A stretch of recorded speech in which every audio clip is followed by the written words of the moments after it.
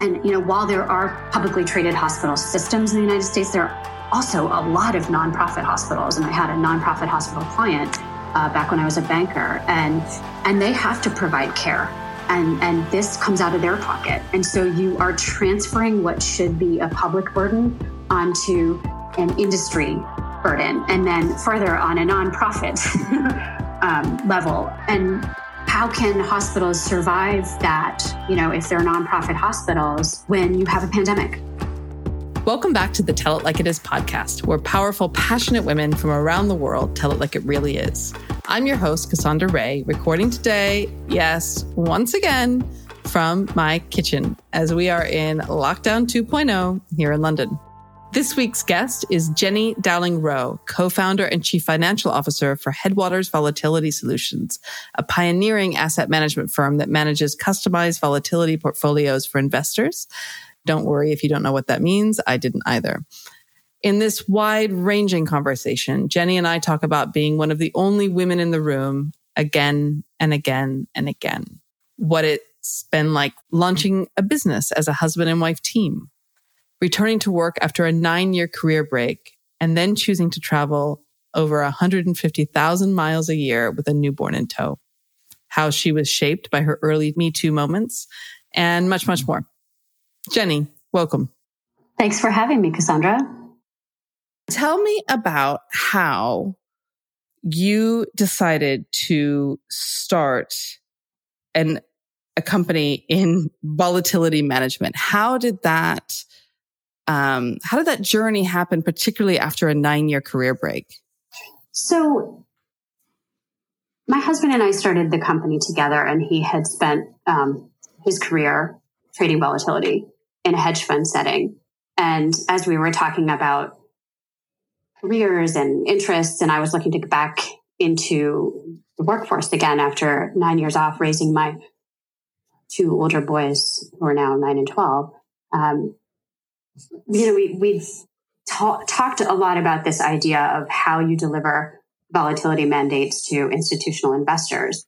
And we came up with a plan to take volatility investing out of the hedge fund realm and deliver it through separately managed accounts. And over a period of months, we developed the idea and went to investors. And 5 months later, we were funded and moving out to California to sit side by side with our lead investor group. So it happened very fast. It was very exciting. And all of a sudden, we were thrust into it. And that was around July of 2017. So here we are 3 years later. And, we saw in the beginning of the year, February 24th marked the beginning of, a 30% down movement in the S&P.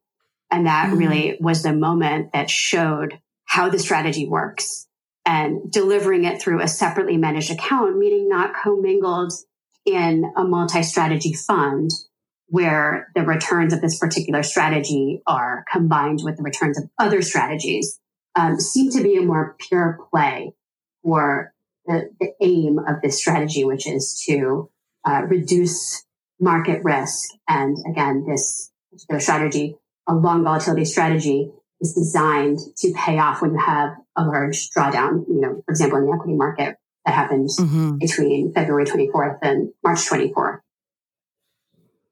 Yeah. I mean, in such look, you haven't picked like the least stressful, the least stressful industry to launch a business in. And you're doing that together with your husband. Yes. How do you manage the day-to-day stresses and ups and downs of this business, of starting any business, let alone this business, in such a volatile time, right? At this moment, with everything else? Well, I'd say first and foremost, we're good communicators. So we, sort of at the end of the day, and then at the beginning of the day, we assess what have we done, what needs to be done over the next day, the next week, the next month. And we really kind of piece it out like that. And it's not a formal sit down meeting between two people. It's just, work never stops and work never starts. It's just continuous. But we really come back together frequently to check in. And it's, on the business front and on the personal front. And so I think that having that continuous dialogue really makes it possible. Because if we were off on our own little islands doing our pieces, me covering the operational side of the business and my husband covering the investing side of the business, we would really have a hard time linking those two things if we weren't constantly talking to each other about what's going on. It strikes me, I interviewed a woman who is co-CEO of a company in Seattle. And she said that when her business partner and she decided to launch the business, before they started, when they were just doing the operational agreement, they actually went and saw a therapist to really lay down the kind of communications, beliefs about money and, all that sort of thing. And she said how much a business partnership is like a marriage, actually, and takes the same things to be successful and to thrive, which is, as you've just said, constant communication, respect, and all those things that we know. Absolutely. And when we laid out the structure of how this business would work, we were fortunately both doing it in the same way, very transactionally. With a very strong group of attorneys, thought through the possibilities and planned for those ahead of time. For example, what if one partner wants to leave, or what if we have an opportunity to sell the business, or so on and so forth. So we thought about these structures very carefully, and just it's almost like writing a will. What happens if? In a will, it's an eventuality. In a business, it's a possibility you have to think about. And so to be transactional ahead of time and not be emotional about it, I think is the best way to approach it. Then if these possibilities come to fruition, then there is a set plan that you follow, and everybody understands that from the very beginning. Now, with your first two children, you took 9 years off. But am I right in thinking that you had a child just before you started this business and then have had another child since? Yes. So I did. I took 9 years out to raise my two boys, like I said, who are 9 and 12 now. But I did stay engaged. I worked as a volunteer and had two board seats, one for a nature conservancy property out in the Hamptons, and then another which is a very grassroots organization that helps military families during their deployment. So I stayed engaged, and it was a way for me to, be active and work with two groups that I am really passionate about. But I did have a child while we were starting this business and getting it up and running, and she's now 2, and then we had another child, so she's 1. So 2 and 1. Okay, yeah. So you had wow, yeah. The added challenge of raising a blended family and also a young family while we're raising our young business. So it's just constant. It's the Brady Bunch makes it look easy, and it's not.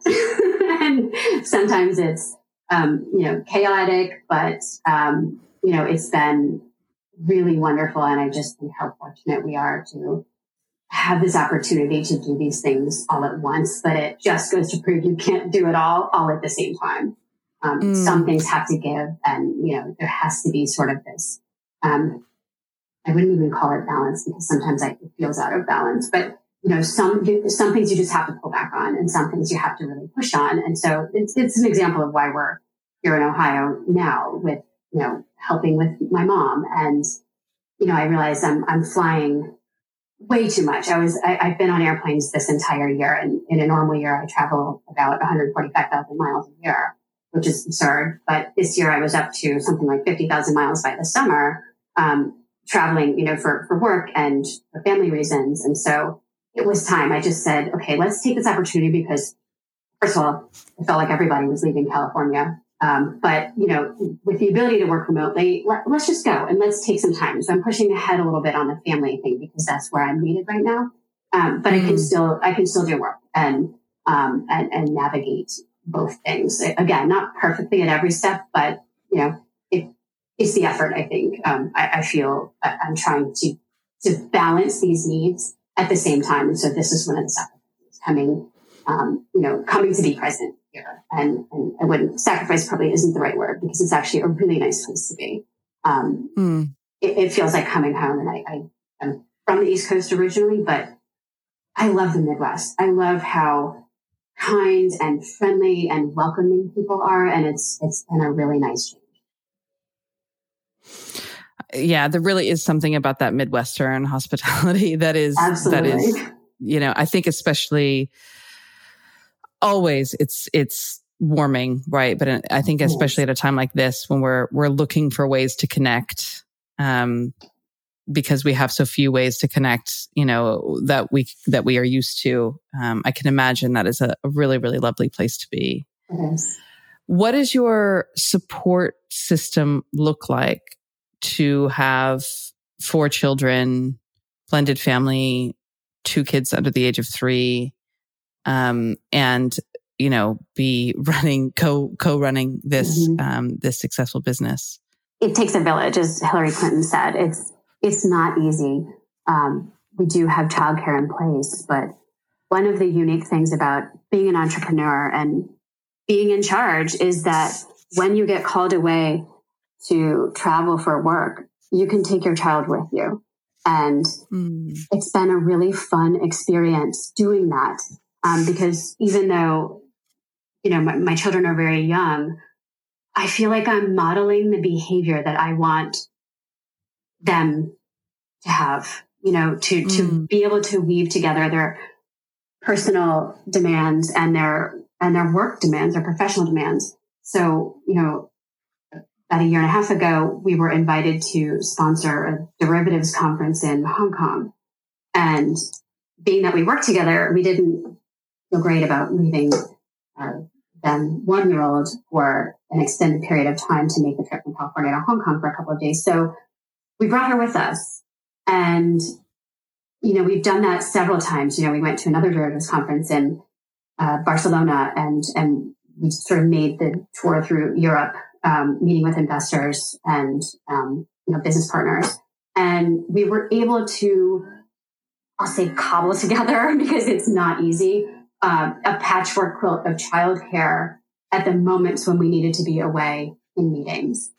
So it's a really fortunate position to be able to do that. And I recognize, if you're working in a large institution and you need to go to a conference or go meet with clients, you may not necessarily be able to do that. But it is one of the benefits of being an entrepreneur and being able to make those decisions. So the way that we've done it is to call ahead to the hotel, or to find a babysitting service, or someone who will send a nanny your way. So we've done it in now cities all over the world, even in Australia, and it's a little nerve-wracking leaving your child in a different city that you're not used to with somebody else, but we've made it work, and it's been a really fun way to bring together our personal life and our work life around the world. So we've traveled literally around the world, from Hong Kong a year and a half ago when our daughter was not even a year old, actually. We left from Hong Kong, went to Colombo, Sri Lanka, Muscat, Oman, Addis Ababa, Ethiopia, Dublin, Ireland, back to San Francisco. And it was truly a phenomenal experience to see all of those places and to do our work at the same time. So I'm kind of in awe of this story. I'm going to take a point of personal privilege here and just kind of go off on just go down this rabbit hole for a minute, because when I got pregnant with Leo, I was like, listen, I'm going to throw this kid on my back and we're going to keep up this lifestyle that we've always had. I'm definitely a wanderlust. My work is super international. And then he came along and I was like, no, definitely not going to do that, because you need your naps. Because you need your nap, or you are a little tiny terrorist. And so I guess you're going to stay home and have your naps, which was a whole different. Then I've been very open on this podcast before about my challenges with trying to pump while traveling, and pumping is hell. It's an absolute hell. Every woman should know that. Do it if you have to. It's every woman's choice, but do not expect it to be easy or pleasant. Right. And so it was your daughter? She was 1 year old. Like, yeah. Was she just a champion sleeper? Oh no, she is probably, and between my husband and I, we have 6 children, probably the worst sleeper of the 6. It's not easy. And, I guess I'm sort of glossing over all of these nuances about bringing a child on very lengthy international trip, like we took and the others we've taken. She's a terrible sleeper. And we just accepted that, traveling across these time zones, I think we did that trip in 10 days. We were up in the middle of the night. I mean, I remember taking my daughter out of the hotel room in Muscat and walking on the beach in the middle of the night with her because she wouldn't sleep. She was, more or less on California time. So we knew that. We knew that going into it. Mm. Finance is not known to be the most welcoming industry for women. And volatility within finance is one of the worst of the worst. Mm-hmm. How have you found, I shy away on this podcast too much from talking to women about being women because I think, there's plenty of space for that elsewhere. But I think you are in such a specialized part of the industry that so few women can talk about their experience within the volatility side that I think it's really valuable to hear that. Yes, I think you're absolutely right. And it started out as sort of a joke that I would wear a flashy yellow suit to the first derivatives conference just so that people would remember meeting me. And then I got there and I thought, well, they're going to remember me because I'm one of 3 women in the room. I mean, you just can see it traveling around in this very tiny circle of volatility investing. And it's true. There really are so few women, but the women who are in this industry, I am absolutely blown away by. They're fantastic people, first and foremost, incredibly smart, and they're just really inspiring individuals. And so I think if we can just attract more women to this teeny little corner of the investing world, we'll make a change, and it has to happen over time. It has to be generational. And I think that one of the reasons that there's so few women is because it's a very quant heavy line of work. And so we need to encourage, again, it's generational. We need to go back to schooling and encourage more women to stay in a math track, because, in school, we all have exposure to math, but it's continuing, the advanced math courses into college, into graduate school to position them for success in this business. And it's going to take some time. What was your undergrad in? Economics and Spanish. And then I went on to graduate from business school.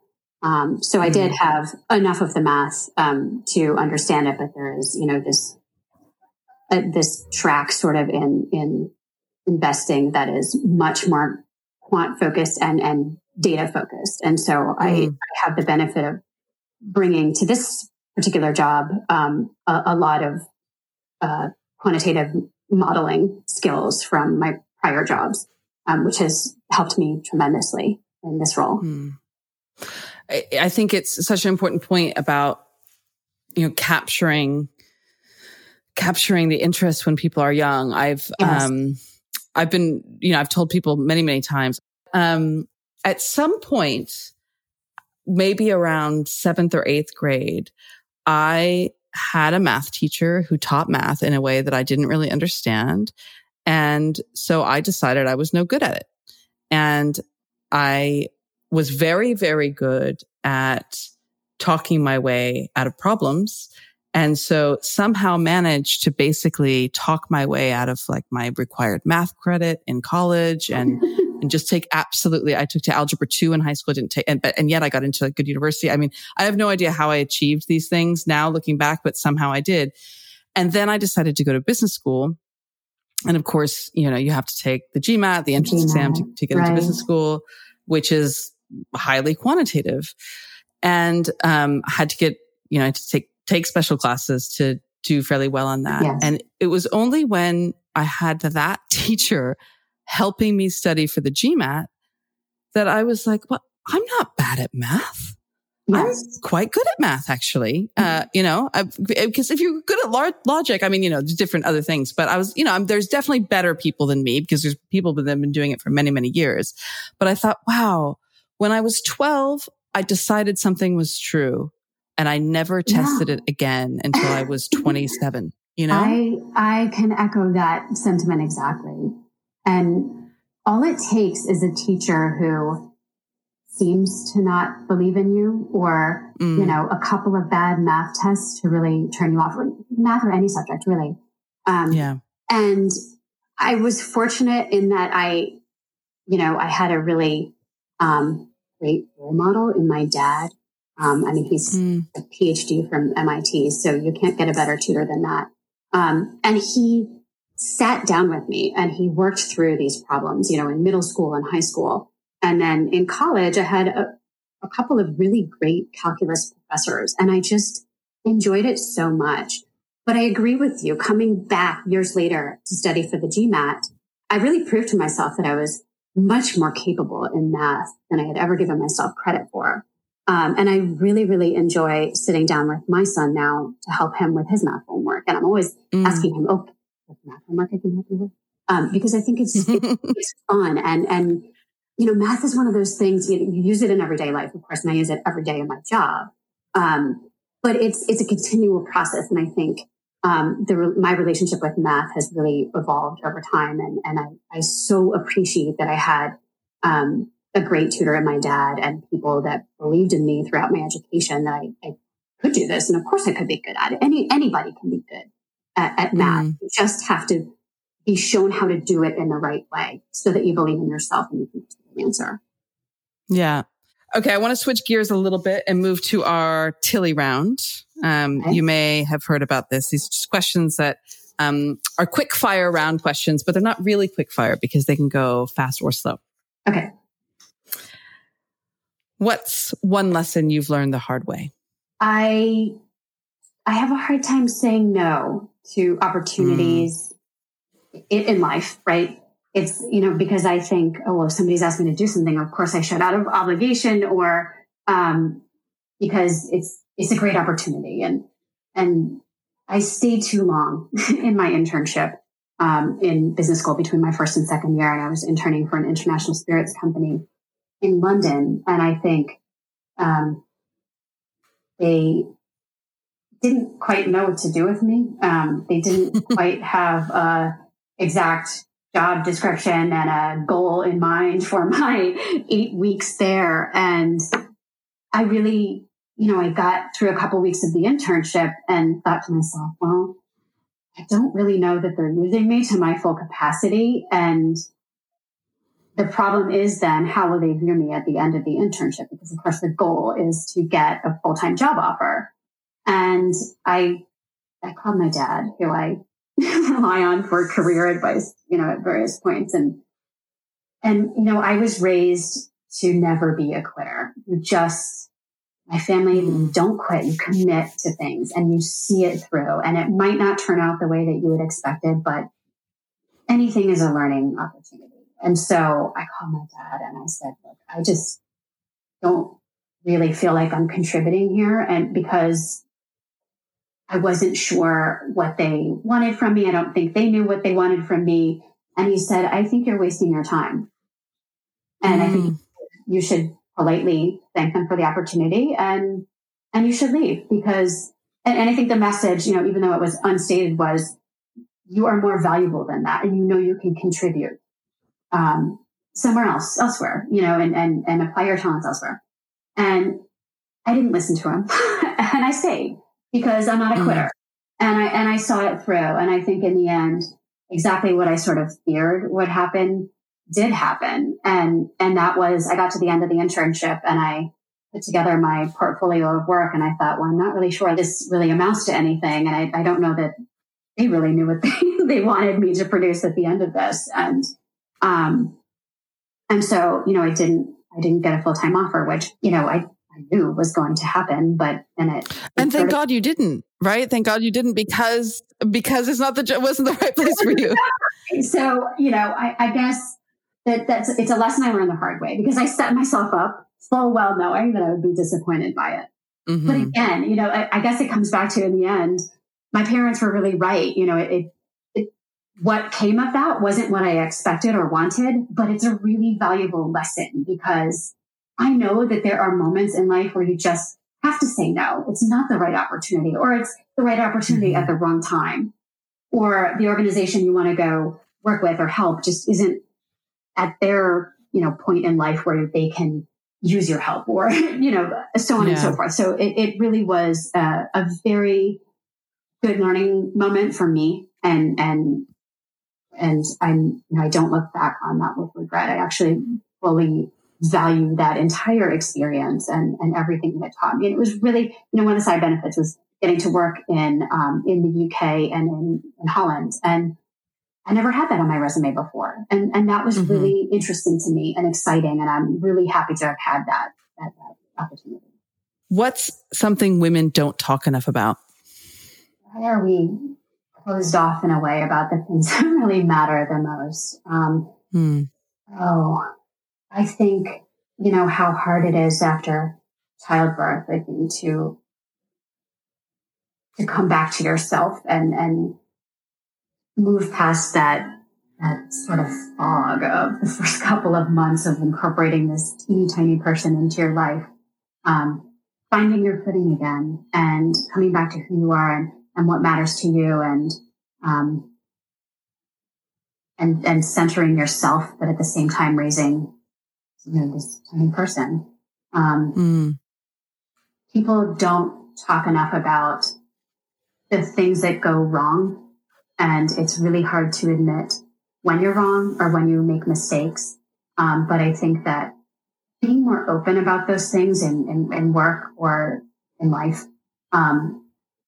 it creates an opportunity for a richer dialogue among women. And I just wish that we would get away from the perfect veneer that we as women put out there on social media and, face to face,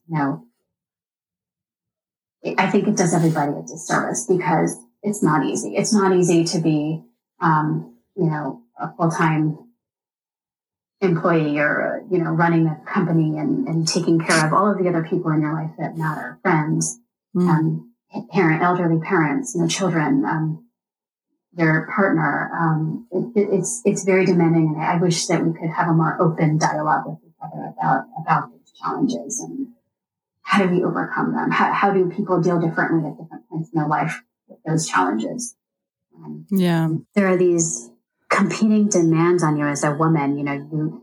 We're fortunate to grow up in a society where if you work really hard, you can have many possibilities in life, opportunities in life, but you have to balance those, right, with your sort of biological urge to have children and have a family or have children on your own if you so choose. And I have a number of female friends who have been at similar points in their life where they think, well, that's it. And I myself have thought that, well, could we really have 6 children? I mean, that seems like we would just sort of lose control over the chaos in our house. But they definitely outnumber you at 6 to 2. At 6, oh yeah. I mean, Christmas morning is just total chaos, but it's never easy. And sometimes it just isn't a choice that you have. Right. And, it's these competing desires. And I don't mean competing in a negative way. I mean, the things that, as a woman, you may want in life. So such hard decisions to weave together all at the same time. And, I have conversations with female friends who don't have children, and they just, and I guess it's the answer. It's like breastfeeding, right? Like it's so individual, and it's very individual. Might not be right now. It might be right later, but you might not have that ability later. So for me and our situation, people sort of looked at me like, you have to be kidding. You're going to have another baby, like 6 children. Like, their eyes pop out of their head. And it's so infrequently that we meet people who have more children than us. But my husband just met someone the other day who has 12 children. Wow. And I know, I mean, that's uncommon these days. It's very uncommon. Yeah. But, and it's funny because I do really get looks, and I think I get some, disapproval from some people sometimes. Like, that's just too many kids. But it, and sometimes it feels like it, right? Sometimes I think, wow. But each one is such a blessing. Okay.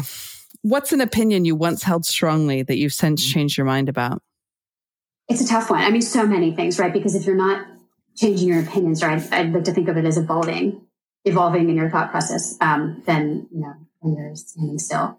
But I really think, and I've thought a lot about this during this presidential race, particularly in light of a global pandemic. I used to think that the delivery of healthcare and health insurance through an employer was the right system, a free market system. And I really don't think that anymore. And I think a lot of my thinking comes from my dad having served on the healthcare task force back in 1993 when Bill Clinton put together a group of people to try to tackle this exact problem. And that was the first attempt at expanding healthcare coverage for the uninsured. And it ultimately didn't work. But a lot of my thoughts were shaped at that time watching my dad participate in the task force and try to solve this problem on a national level. And I remember my first job when I was 16, I worked at Boston Market, which is a fast food place. Oh, yeah. And I loved working there. It was such a great job because I got to meet all sorts of interesting people. But there was a man that I worked with who was older, and he didn't have health insurance. And he said, I have kidney stones and I have no way of getting treated because I don't have health insurance and I can't afford it. And I was 16. And that conversation has stuck with me forever.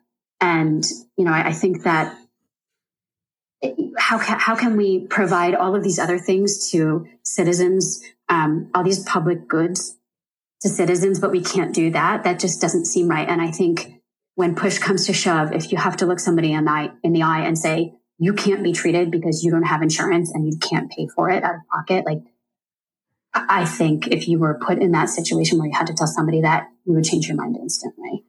Yeah.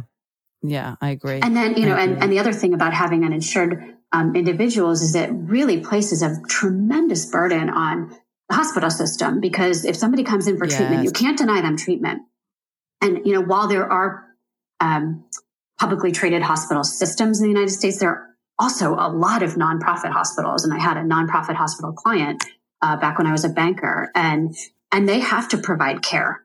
And this comes out of their pocket. And so you are transferring what should be a public burden onto an industry burden, and then further on a nonprofit level. And how can hospitals survive that, if they're nonprofit hospitals, when you have a pandemic and you have to treat everybody who comes through your door? And that treatment is very expensive. I think it's something around $22,000 in the US per hospitalized COVID patient. That's a tremendous economic burden to transfer to the nonprofit sector. And it shouldn't be that way, because I don't think it needs to be. I think we can solve this problem on a national level and make the playing field even for everybody. And when you do that, you will, over time, probably lessen the burden of on the healthcare system and on providers of things like disease management, because if the disease is treated early on and the patient is managed properly, you have fewer acute cases to manage in a hospital setting. Yeah. What unearned privilege or unfair advantage has been most instrumental to your success so far? I mean, first and foremost, that I was born in America. I mean, I'm probably going to sound incredibly patriotic, but I am. That's a good thing. I am. It's a good thing to be a patriot. Very, very fortunate that I was born, to two educators, and I have had an opportunity to be educated in a public school system, and I later went on to finish high school in a private school. But I mean, just the opportunity to reach my potential, to be educated, to have access to a public library, to, as a woman, to be able to vote, to be able to have a job. I mean, as we talked about, I've traveled to many, many places around the world where women don't have these rights, and children may not even have access to an education. First and foremost, that I was born here, and there is a system in place that if I am so motivated, I can take advantage of and educate myself. And having educators as parents, set the bar really high. I had two parents who, it wasn't just that they believed in me, but they expected a lot of me. And, my dad used to say to me, and I just, thought about this quote the other day because I like to talk to my children about the same concept. And I think it has its roots in the Bible, but then JFK said it in a speech as well. It's something along the lines of those to whom much is given, much is expected. And that is what I carry with me, because that is what my dad always said to me. And I believe that that's why they had such high expectations of me. I mean, they knew that I was positioned in life to be able to fulfill their expectations. And I felt it. They at times were tough on me, at times were loving. But they knew what I needed when I needed it. And I think that really, those two things together, are really my best advantages in life. And I think having the good fortune of being able to travel around the world and know that that's not the same for every child born in this world, that really is such a fundamental, piece of my personal history that I'll forever be grateful for. What are you still insecure about? Oh, so many things. I mean, I think so many things, but, I think a lot about this notion of, imposter syndrome. I think so many times I get into a meeting or I go on stage or I'm getting ready for an interview and I think, oh my gosh, this person is going to ask me, someone in the audience is going to ask me something that I can't answer. and I shouldn't be up here. Somebody else is probably better qualified, than I am to do this, this interview or this, speaking spot or moderating this panel. And I think, deep down, probably all of us suffer from a little bit of that. But that's part of being introspective too. Recognizing that you can't know everything, and that of course everybody naturally has some deficits in their knowledge, and I think it's a challenge to sort of have that pattern of thinking, but then go in there and look confident when you're in front of an audience or a group of clients, or sitting across the table face to face with a client. That's probably, in the business world, that's probably one of my biggest insecurities. When do you feel you're most powerful? When I'm running. I'm a big runner. You're a marathon runner, right? I'm a marathoner. I am. I've run 9 marathons all over the world, and with a hiatus in marathon running all over the world now, I find it hard to train without a goal in mind. So I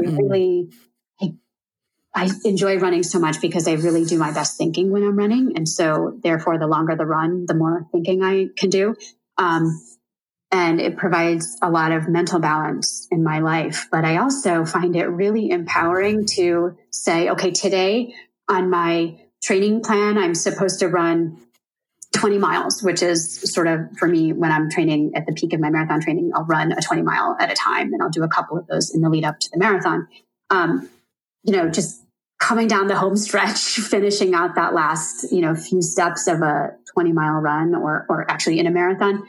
It doesn't matter how fast I did it. I don't care if I, stopped to take a water break, or, had to grab something to eat because I was low energy.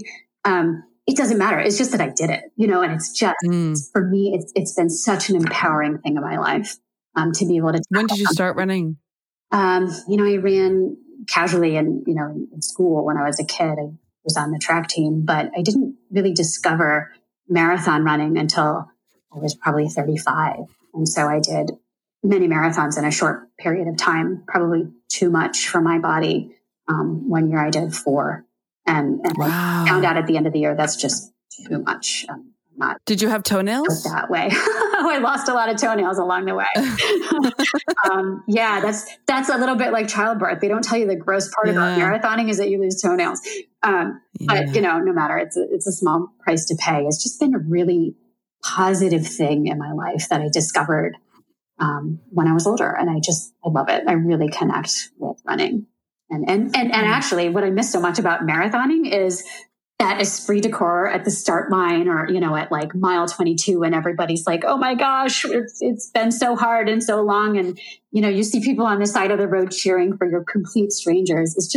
It's such a happy experience. What constitutes a Me Too moment? Oh, well, I think the classic definition is, I'll do this for you if you do this for me.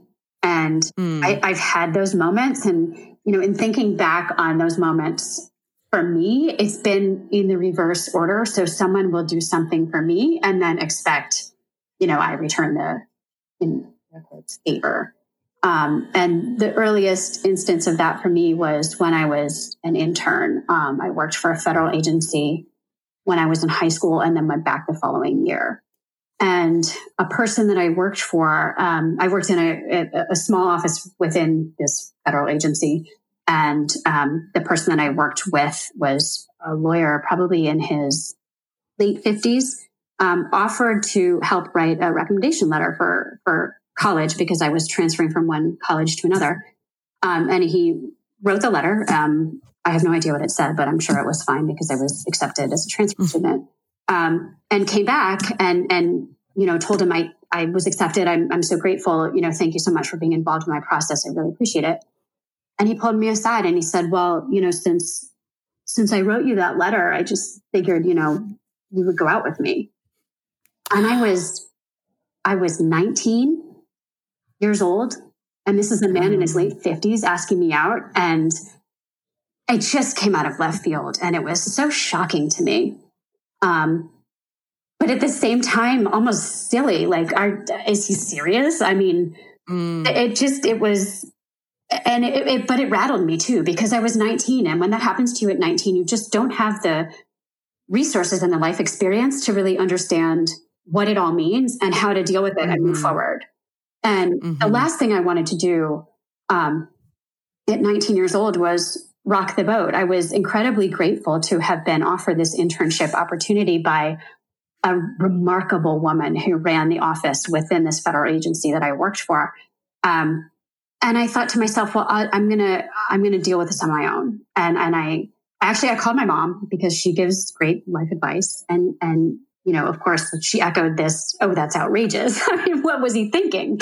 And I actually took some time and then went back to him and I said, absolutely not. I mean, and I think I probably said to him, this is years ago, said to him something like, "Are you crazy?" But I mean, thank God, because, I almost, being so young, I sort of didn't recognize the sort of ripple effect that this could have, like beyond me and him, if this had become more widely known in the office. And I handled it with him and I shut him down. And, well, how did he handle that? How did he handle being shut down? Quietly. And I think he went away with his tail between his legs, because I think he realized how shameful it was. But there's a certain bit of being so naive and young that actually helped me in that situation, because I think he realized I didn't quite fully understand, what would happen if I said yes. Right? What would happen if I said yes?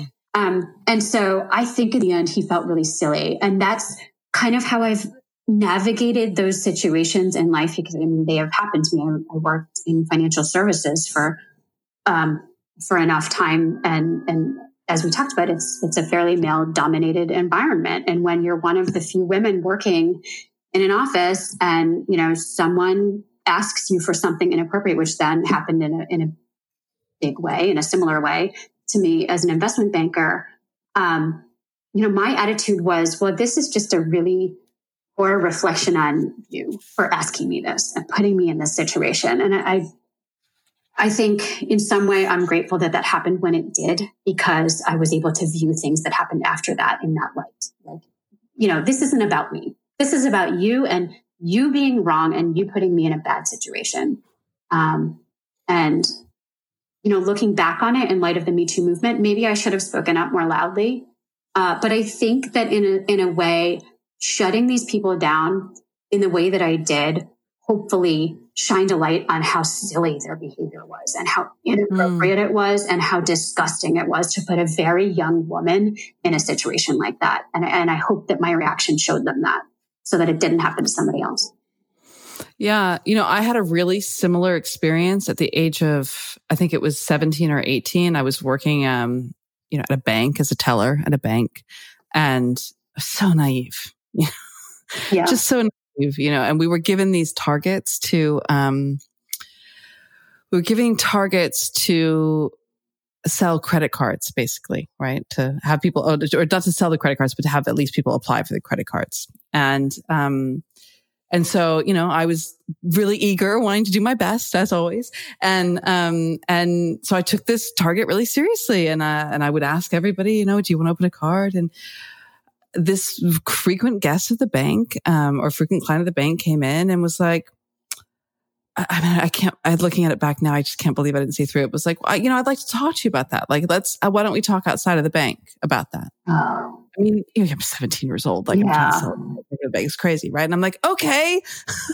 So, right. He picks me up, and it was the summer before I started college. So, and he orders me a Long Island iced tea. Oh my God. And I was a pretty adventurous teenager, but alcoholism runs in my family. So I really never drank. So I was, even with the other things that I did, like I just wasn't attuned to even what I knew it was an alcoholic drink, but I had no idea that it was as alcoholic as it was. And, had one drink and was really not in a good way. And he really came on. I mean, physically and And I remember just thinking, I have to get out of here. I have to get out of here. And he's married, has kids, the whole thing. Yeah. And I go home and I told my aunt who I was living with at the time. And she was like, you'll do the right thing. And she handled it really well. But I went back. This is the thing that's so frustrating. So I went back and I told my immediate supervisor that the next time I was in, I said, listen, this happened. I went out because I was trying to, meet this target and talk to them about the credit card. It's so stupid. And 2 days later, the bank manager, who was a woman, called me in and said, I heard this thing happen. And here I'm thinking she's going to be like on my side, right? And I'm like, yes, it happened. And so and she said, I don't want to be rude about this, but I want to be clear about this. You are never to represent the bank outside of this room. Oh my gosh. Outside of this building. And I remember thinking, oh, I'm in trouble for this. And of course, I'm like 17, 18. I'm still thinking in terms of like, who's in trouble, right? Like the principal's office, I didn't, have a lot of agency at that time. And it was really like, how have I gotten in trouble for this? But that's, I'd never let anything like that happen again. I definitely didn't go to my superiors for help anytime after that. If there was something to be dealt with, I dealt with it. Okay. Last question, Jenny. What are you really fucking good at? A couple of things. I learned how to cut hair, and it's been a real benefit in this pandemic when you can't go to the hair salon. So I cut my husband's hair. I cut my kids' hair. I get some eye rolling when I try to cut the kids' hair, but it's a valuable skill. I'm great at Excel. I love it. I love working in Excel. It's logical. It makes sense to me. I can model anything for you. I just love it. I'm so good at it. And I think another thing is totally spontaneous adventure travel. Before the coronavirus shut down global travel the way it has, and I had extra time, of course, this is before kids. I'd get on Google Flights and say, okay, I have 3 days. Where can I go? Like, what is the cheapest ticket I can buy, and where can I go? And that's what I would do. I would just get on a plane, with my husband, get on a plane, and we would go to places that we didn't plan the trip. We just got on the plane, with a backpack and we figured it out when we got there. And so I have seen some amazing things and gotten through a trip, having really no idea how to navigate around, and I can do it on the fly, and it's really fun. And I've gotten very good at it. God, I can't wait for those days to return. I am ready. Even if I can't really do that anymore because I'm a parent. Exactly. Knowing that, but if I could organize the childcare, I could. Still a freedom that I'm really feeling like we lack now. Jenny, thank you so much for being so generous with your time. If people want to learn more about you or Headwaters Volatility Solutions, where should they go? I'm on LinkedIn. It's Jennifer Dowling-Rowe, ROWE. And that's where I am. And I respond to messages. Amazing. Thanks so much, Cassandra. Thanks to everyone for listening. If you've enjoyed the series so far, please do subscribe, rate, and leave a review wherever you're listening right now. It really does help put the series in front of more badass women, and a few men too, by increasing how we rank. While you're at it, check out the show notes for more info on our guests and to find out how to reach us on all the socials. As always, if you've got a story and you want to tell it like it is, I'd love to hear from you.